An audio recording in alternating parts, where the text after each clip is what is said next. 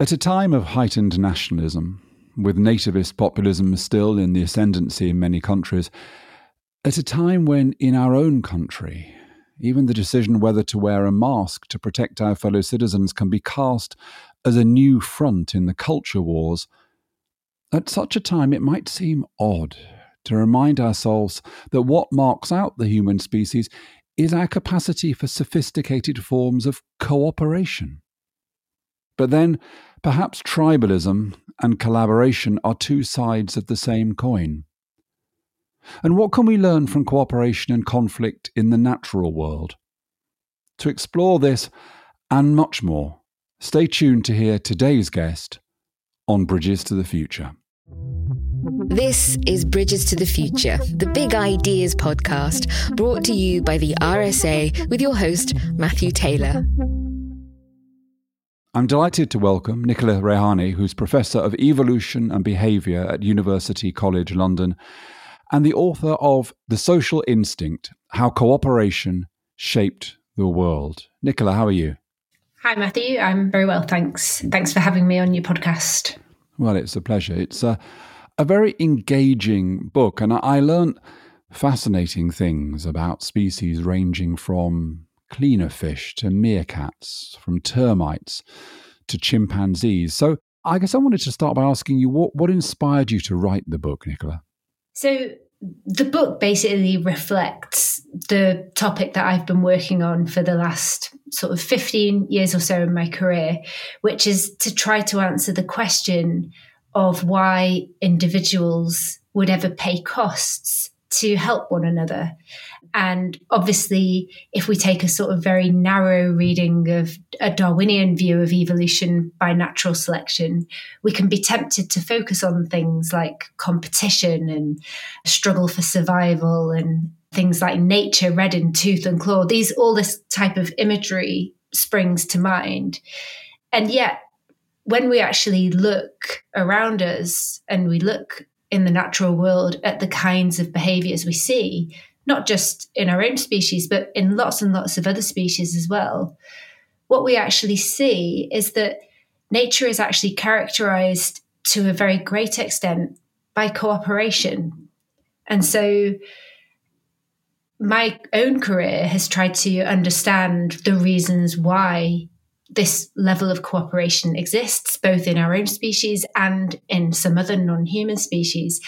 And I thought that now was a really good time to try to challenge this narrative that, seems to have taken hold, that maybe that humans are a sort of selfish species, that we are inherently competitive, destructive, and to try to offer a different perspective on human nature and to align that more with what we see with other species in the natural world. Now, I have a bit of an obsession about academic disciplines and the divide between academic disciplines and how academic disciplines view the world in completely different ways. And one of the things that interested me in the book is your career, because what's unusual to me is that you have both studied animals, the natural world, in great detail, but you've moved on in your career to study human beings. And that felt quite unusual to me to have crossed that divide. Tell us a little bit about how your career has evolved and what being a professor of evolution and behaviour means. Yeah, you're totally right, actually, that my career path has been really quite unusual as far as an academic trajectory goes. So, as you said, the standard model in academia is to start out in one field and to become increasingly specialised in that area.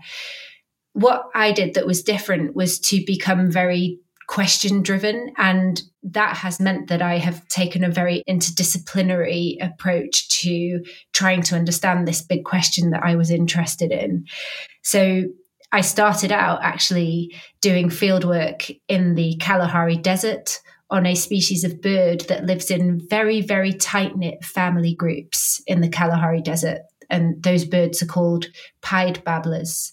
So I did my PhD research out there, I then zoomed off to Pretoria to work on another species, which are called Damaraland mole rats. And if you haven't seen what they look like, then They're not very attractive animals, are they?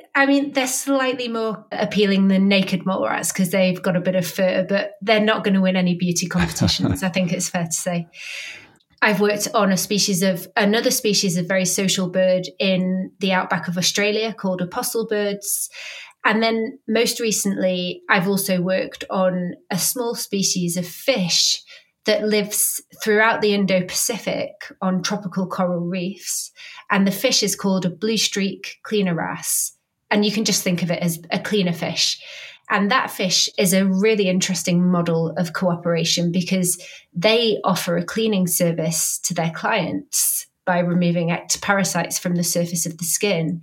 And so in this species, we see something which we think of as being a quintessentially human thing to do, which is cooperating with complete strangers on a daily basis. And of course, now increasingly my work is on humans. And so I've worked on a bunch of different species, and I've jumped from a very biology-focused academic department, and now I'm based in experimental psychology. And so I have sort of dipped my toe in a few different academic disciplines and departments, as well as working on a bunch of different social species. And it reminded me of how powerful it can be when an academic career crosses those kinds of divides. And so you're able to reflect on the differences between human beings and other species, having understood both, as it were. There are so many fascinating accounts here of these different species that you've started to talk about. But I there was a couple of things which were recurrent for me in the book and fascinating. I want to turn to those. So the first is that there's a kind of assumption I had held, which was if we want to look for parallels with human behavior, we should look at those species who are closest to us. In other words, chimpanzees, other apes that are closest to us in the kind of evolutionary tree, and that's where the closest parallels will be found. But interestingly, you argue that actually what is as important as it were, proximity in the evolutionary process is the kind of context, the environment in which an animal finds itself, a species finds itself. And so actually some of the best parallels with human behavior aren't from our closest relatives, but they're from species that for one reason or other have to develop sophisticated forms of cooperative behavior.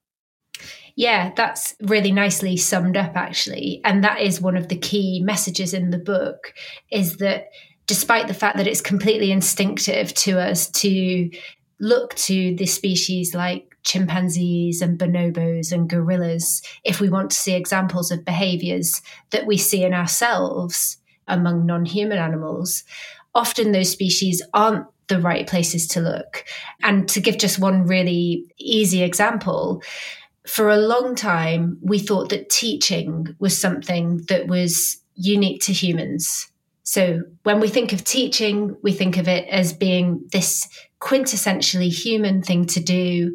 You're probably imagining a teacher standing at the front of the classroom and a bunch of pupils who are all there ready to learn. And this, we don't think necessarily that we would see anything like this in the non-human world. And for a long time, researchers looked for examples of teaching outside of humans, and the focus was on our closest living relatives, because there was an underlying assumption that in order to be able to teach, that would involve quite sophisticated cognitive powers, and specifically an ability to be able to put yourself in the pupil's shoes and to understand their belief states and their knowledge states, and then to take actions to improve those. And so our natural assumption for a very long time in this field was that if we were going to find examples of teaching outside of humans in any species, it was going to be in those species that were brainy like us. And so we obviously explored this using the royal we here, but this was looked for to a large extent in chimpanzees and the other great apes. But there's just no evidence for teaching in any of these species. So there's very, very good evidence that young chimps are very good at learning things from their mothers. For example, they're very good at learning how to use a stick to fish termites out of a termite mound, or watching and learning how to use a rock to crack a nut or something like that. But there's no evidence for any active instruction on the part of the mother. There's no evidence that the mother goes out of her way to help the youngster learn something. And in fact, the first example of teaching that we had from a non-human species didn't come from a great ape or a primate or even a mammal, but it came from an ant. So in 2006, Nigel Franks and his colleagues published a paper showing that ants teach one another. And they do this by showing naive individuals the way to an important location. So either a food source or a nest site. And what happens in the ant species, in these tandem running ants, is that the knowledgeable individuals allow the pupils to follow them very, very closely behind. And they actually stay in contact with each other. That's why they're called tandem running ants. And the teachers run quite slowly so that the pupils can make lots of excursions on the way to this new location, and they can learn all the landmarks on the journey. And once they've done this slow journey with the teacher, they then know the route, and they can become teachers themselves at that point. And of course, what we see here is that there's no need to impute really fancy cognition to understand teaching in this case. And actually, this assumption that if we were going to see teaching behavior, it would be in these, cognitively sophisticated species like ourselves, I think hindered our search for examples of teaching in non-human species for a long time, because what we actually see is that when teaching emerges, it emerges in contexts where there's a really high benefit to the pupil of learning that lesson, and where the pupil probably wouldn't get the opportunity to learn that thing if the teacher didn't teach them. And that's just not the case in the great ape species, but it is the case for the ants. And now we know also for species like meerkats, and probably domestic cats as well, teach their offspring. When I was reading the account of cleaner fish, I thought this was kind of closest to the kind of analysis you would expect from an economist or a game theorist, because of the sophistication of this process in which cleaner fish do something which is beneficial to the host. They're kind of parasites, but they are benign parasites. But yet there's always the temptation to become a malign parasite. And there's also an issue of how it is groups behave when you've got the problem of individual free riders. So tell us a bit about cleaner fish, because really, as I said, this was the more I understood this, it read like a kind of problem that you would read in an economics textbook. So I think the cleaner fish is a wonderful species. And if any of the listeners are lucky enough to have ever been diving in any tropical coral reef, it's quite likely that you have seen a cleaner fish. So the cleaner fish holds small cleaning stations on coral reefs, small territories, and they're visited by all the other fish that live on the reef.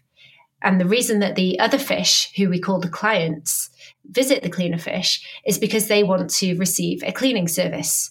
They want to have ectoparasites and dead skin removed from the surface of their skin. And the cleaner fish provides this service. They eat those ectoparasites and they provide this cleaning service that's very important for their clients' health. Now, this all sounds like it should be reasonably happy scenario, and, the cleaner fish is getting some food and the clients are having this nasty dead skin and whatnot removed from their skin, so everyone is happy. But in fact, there's a conflict of interest between cleaners and clients, because although the cleaners will eat ectoparasites, what they actually prefer to eat and what they find more delicious, we've shown in experiments, is the living tissue of the clients. So given the chance, the cleaners will feed on mucus, which is a living tissue, and living scales, rather than eating the thing that the client wants them to eat, which is the ectoparasites and the dead skin. So now you have a really interesting system where you have interactions between strangers where cooperation is the sort of desired outcome for one party, but where the other party, the cleaner fish, has this temptation to cheat. And this is very, very reminiscent. This basic incentive structure of the interaction is highly reminiscent of the kinds of interactions that we find ourselves in on an almost daily basis. And so one of the reasons that I think this cleaner fish system is just so fascinating to study is that it allows us to ask whether there are any general mechanisms that we see in cleaner fish that support cooperation in that system that we might also find that work to support cooperation in our own interactions. And as it happens, there are some similarities. So one of the most important mechanisms for sustaining cooperation in this scenario where one party, the cleaner, is tempted to cheat is punishment. And the clients will actually aggressively punish a cleaner fish who takes a bite of mucus or skin by chasing it around. And the cleaner fish behaves more cooperatively after it's been punished. So this punishment has the intended effect. And we know that punishment is, one of the most important tools in our toolbox for sustaining cooperation among non-relatives. Another way that the cleaner fish client cooperation is sustained, which is even more surprising in some respects, is through a rudimentary concern for reputation. And again, this is something that we seem to have in common with these fish, because we know that in humans, cooperation between strangers is to a large extent supported by concern for reputation. If you think about things like eBay or Airbnb or all these online marketplaces we have now that allow two strangers to come together and interact, those marketplaces are scaffolded on reputation systems. That's how they work. That's how trust is generated in those systems.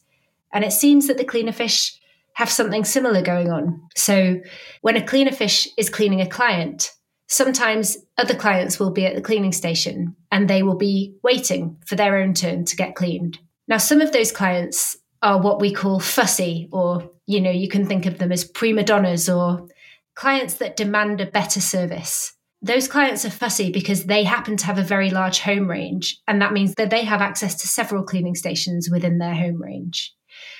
What that means is that if they don't like what they see while they're waiting for their turn to be inspected, they can simply swim off and find a different cleaner fish to interact with. Now, the really crazy thing is that cleaner fish seem to be aware when they're being observed by these fussy clients, by the prima donnas, and they actually give a better service to their current client when they're being watched by one of these fussy individuals, so as to prevent the fussy client from swimming away. And so what we see here is that these two mechanisms that we think act as pillars to sort of scaffold cooperation in our own societies also seem to be playing a really important role in this species that is so different to us in so many other ways, but has this one really important thing in common, that it regularly cooperates with strangers and where there's a temptation for at least one party to cheat. So, Nicola, that story is I found it absolutely fascinating, and there are many others like it in the book. But there's a problem, isn't there, with describing apparently sophisticated behaviours, whether in cells or in animals. And in the account you've just given me, you use the word fussy, you use the word aware, you use the notion of prima donnas. It's very difficult, isn't it, to be able to describe these things without imputing motive in the kind of human sense of conscious desire and choice. And of course, the classic example of this kind of mistake is probably the most famous book of all about genetics, The Selfish Gene, Richard Dawkins' book, where people misinterpret selfishness as if as to justify this kind of selfishness in the human sense as a force in nature. And of course, Dawkins himself came to say he realized it wasn't helpful, but to use the word selfish, because of course, genes aren't selfish in the human kind of sense. It is almost impossible, isn't it, Nicholas, to talk about these things without using terms which kind of imply a cognitive process is happening, which actually isn't happening at all. Yes. And I think what you've sort of tapped into here is a confusion or a conceptual confusion that often arises when I talk about cooperation. In evolutionary biology, we give this confusion a very unwieldy label. We call it the proximate ultimate confusion. We don't have to remember what that means. The main thing to remember is that when evolutionary biologists are asking the question, why does that individual do that thing? Why does the lion chase the springbok? Why do people have sex? We're always asking why questions. We're always seeking answers to these questions of why individuals behave in the way they do. And as an evolutionary biologist, we're always trained in a way that the answers to those why questions can come in different forms, and specifically in what we call proximate forms and ultimate forms. Now, just if we stick with the example of why a lion chases a springbok, for example, we could answer that from an ultimate perspective or an evolutionary perspective and say, well, a lion who doesn't chase a springbok tends to have fewer offspring, and therefore any genes that are associated with not chasing things will tend to not be passed into future generations. You can also answer that question of why the lion chases the springbok by saying, oh, it's because she's hungry, or maybe it's because she has a litter of cubs to feed, or something like that. So what you can see is that these two kinds of explanation aren't mutually exclusive. They're both completely valid answers to the question of why an individual does something. But we should be really careful about making sure that we're not trying to offer the evolutionary answer as an answer to the psychological question of why. So if we go back to your point about the selfish gene, loads of the confusion about the terminology in the selfish gene arose because of this kind of proximate ultimate confusion, whereby although Dawkins was making the point that genes will generally act in ways that ultimately are advantageous to their bearers and can therefore be described as selfish in that kind of evolutionary biology language. What he's really not saying, and what no evolutionary biologist is saying, is that traits that have the consequence of increasing their bearer's fitness also mean that the bearer is psychologically selfish, or that they intend for those outcomes to happen. And so there's this really important distinction that just because we can say something can be favored by evolution, and that, for example, reputation-based cooperation can be advantageous in an ultimate sense for individuals, what we're not saying is that every time somebody does something nice, they're only doing it because they care about their reputation. And that distinction is quite important. And I think that was the source of a lot of the confusion about the selfish gene, because I think people understood selfish to mean psychologically selfish, calculating, conniving, all these words that we associate with selfish motives and selfish psychology. And what Dawkins really was talking about was selfish in an ultimate evolutionary sense, and wasn't making really any claims at all about the psychology or the motives that would bring that selfish end about. So, Nicola, then, in light of this proximate ultimate confusion, which is a great concept, and also you in the book, you're very clear about this. You're very clear about saying we can't simply take what happens in the animal kingdom in the absence of culture and language and history and apply it to human beings in a thoughtless way. Nevertheless, you do want to argue that understanding the evolutionary foundations of behavior across the natural world does help us with some of the choices we now face. Why, in a sense, given your understanding of this kind of proximate ultimate confusion, why is it you think that there are useful things that we can learn from the wonderful stories that you tell about species like the cleanerfish? I think we can learn something in a much more general sense. And I think we can learn that similar mechanisms support cooperation in a multitude of species, including us. And I think by appreciating what we have in common with other species, like the cleanerfish, for example, we know in the cleanerfish that punishment and reputation-based cooperation are these two really important pillars that make that interaction work. And we know that those things are really important in our own species as well. But we also know that there are clearly points of divergence between us and a cleaner fish. And in fact, I think that examining how other species solve their cooperative problems can, first of all, help us to see these points of similarity that we have, but can also then help us to understand where the differences with our own species really lie. And in fact, it seems that one of the key differences between us and other species is not necessarily in the behavioral outcomes that we see. For example, we teach, but so do meerkats, so do ants, so do pied babblers. We care about our reputation, but so do cleaner fish, apparently. So there's lots of commonalities about the behavioral outcomes that we reach that we can find with other species. But one of the big things that seems to set us apart is the cognitive journey that we take to get to those behavioral outcomes.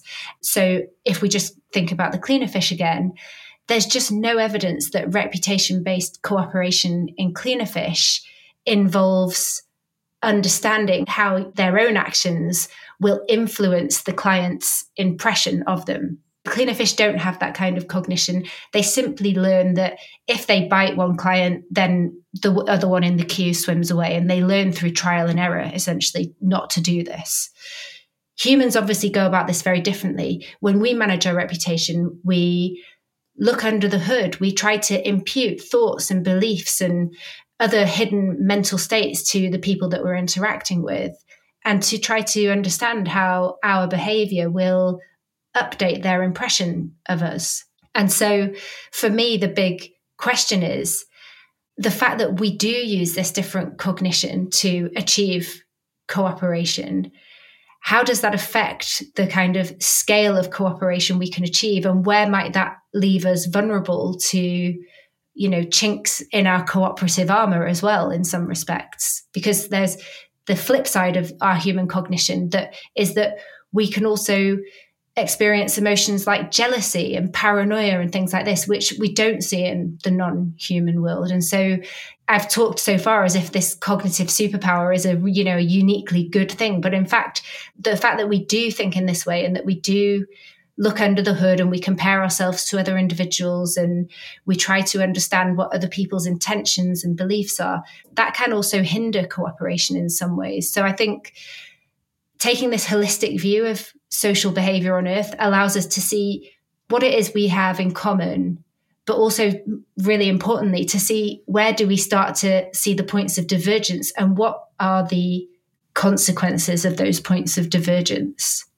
So, Nicola, I'm going to hijack the last bit of our conversation to very cheekily ask you to kind of reflect on my own ideas. So I've written a lot and spoken quite a lot about a set of ideas based on something that I observed, which is that in lots of different disciplines, there is a kind of framework for understanding human motivation, which bears quite a lot of similarity. And in essence, it's a framework which identifies three core sets of human motivations: authority, the things that we do because we're told; belonging, the things that we do because of the tribe that we are part of and the kind of person we think we should be given that we are part of that tribe; and individual aspiration, our own personal story for ourselves. And that in many ways we can understand a lot about human situations and human problems and even human solutions by thinking about the interaction of these three core motivations. Now, this idea occurs in psychology, organizational theory, anthropology, and various other areas. I was interested to know whether this kind of pattern, this idea of these three motivations of authority, of belonging, of individual kind of aspiration, is that something which chimes a chord in terms of the natural world, or is this something which is distinctively human? No, I think we could find parallels with the natural world, because if you think about, in a Polistes wasp society, for example, these are wasps that breed socially, where one dominant female breeds and everybody else helps her to raise offspring. She wields fierce authority and the subordinates basically have to toe the line. And so we can see examples of sort of hierarchical behavior in very, very distinct species to us. And I think one of the things that I read on one of the blogs that you said that I thought really rang true in a way. And I think this is another thing where we see this across, not just across all species, but across all levels of life. I think you said something along the lines of big social systems have their own characteristics, but ultimately they comprise smaller systems, which are in turn the outcome of behaviors and choices. And I think that idea that we have like nested layers of complexity is something that rings true at all levels of life and is a really insightful sort of prescient way to say it in a way. So our individual bodies are made of cooperation. We live in family groups that are cooperative. We live in societies that are cooperative. And I think that seeing those patterns, not just in our own species, but across all life on Earth, is a really helpful way to try to draw together these common threads of how life on Earth works and how societies work ultimately. It's great to hear you say that, because it goes back to the conversation we had right at the beginning of this, which is the problem of the kind of barriers between disciplines. Because when it comes to social sciences, the way sociologists or anthropologists who tend to look at groups describe the world is fundamentally different from the way that psychologists who tend to look at individuals view the world, which is fundamentally different from the way that economists who focus on kind of a transactional view of the world. But yet we're talking about human beings, and surely we would expect in some ways that which takes place at the societal level or that which takes place in the economic domain to reflect who we are as individuals. Similarly, psychologists don't pay enough attention to the fact that we are fundamentally social animals, and so they undertake all these experiments on individuals which don't really tell us a great deal because they're detached from the cultural context in which we always operate. One last thing I want to discuss, Nicola, which is the book's about cooperation. And when I've written about this kind of motivation, which I can describe as belonging or as solidarity, that is to say, a motivation which is to do with the group and being part of the group. What I think is interesting about this, and the way that I've described it often as the best of us and the worst of us, that actually the things which drive us to cooperation and other regarding behavior and idealistic behavior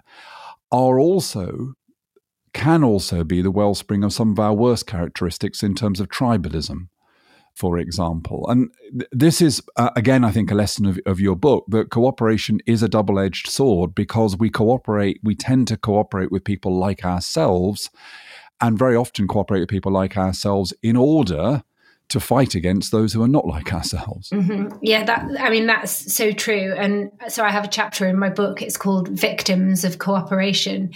And in that chapter, I make exactly the point you've just articulated, which is that we tend to think of cooperation as being this positive force, something we should strive for, something which will help us solve global problems. And in fact, quite often, cooperation can have victims. So for listeners of this podcast, I imagine words like nepotism, corruption, cronyism will not sound like words that you associate with cooperation.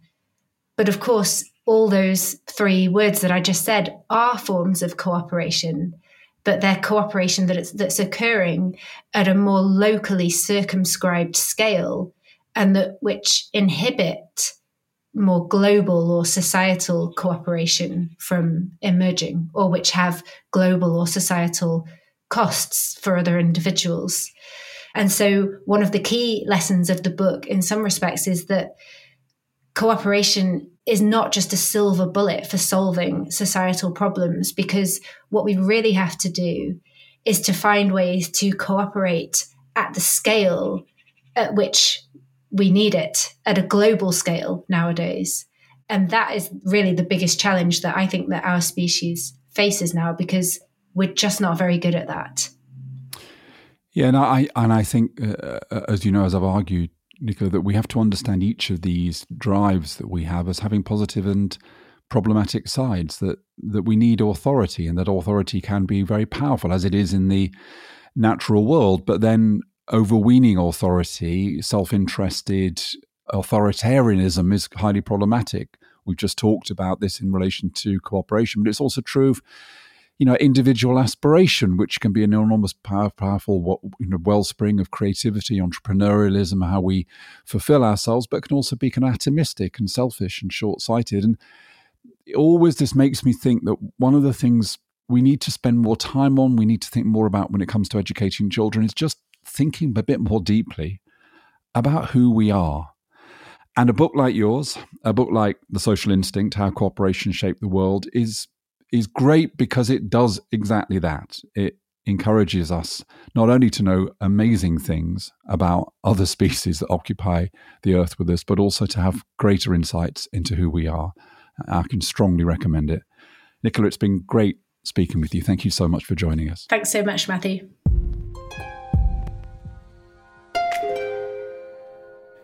That's it for this episode of Bridges to the Future.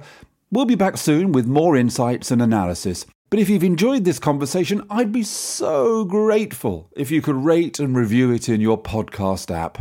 But for now, thanks from me, Matthew Taylor. This was a Tempo and Talker production for the RSA. We are the RSA. We enable the game changers of today to shift systems, challenge norms, and create impact where it's needed most. Visit thersa.org/approach to find out how. And let's make change happen.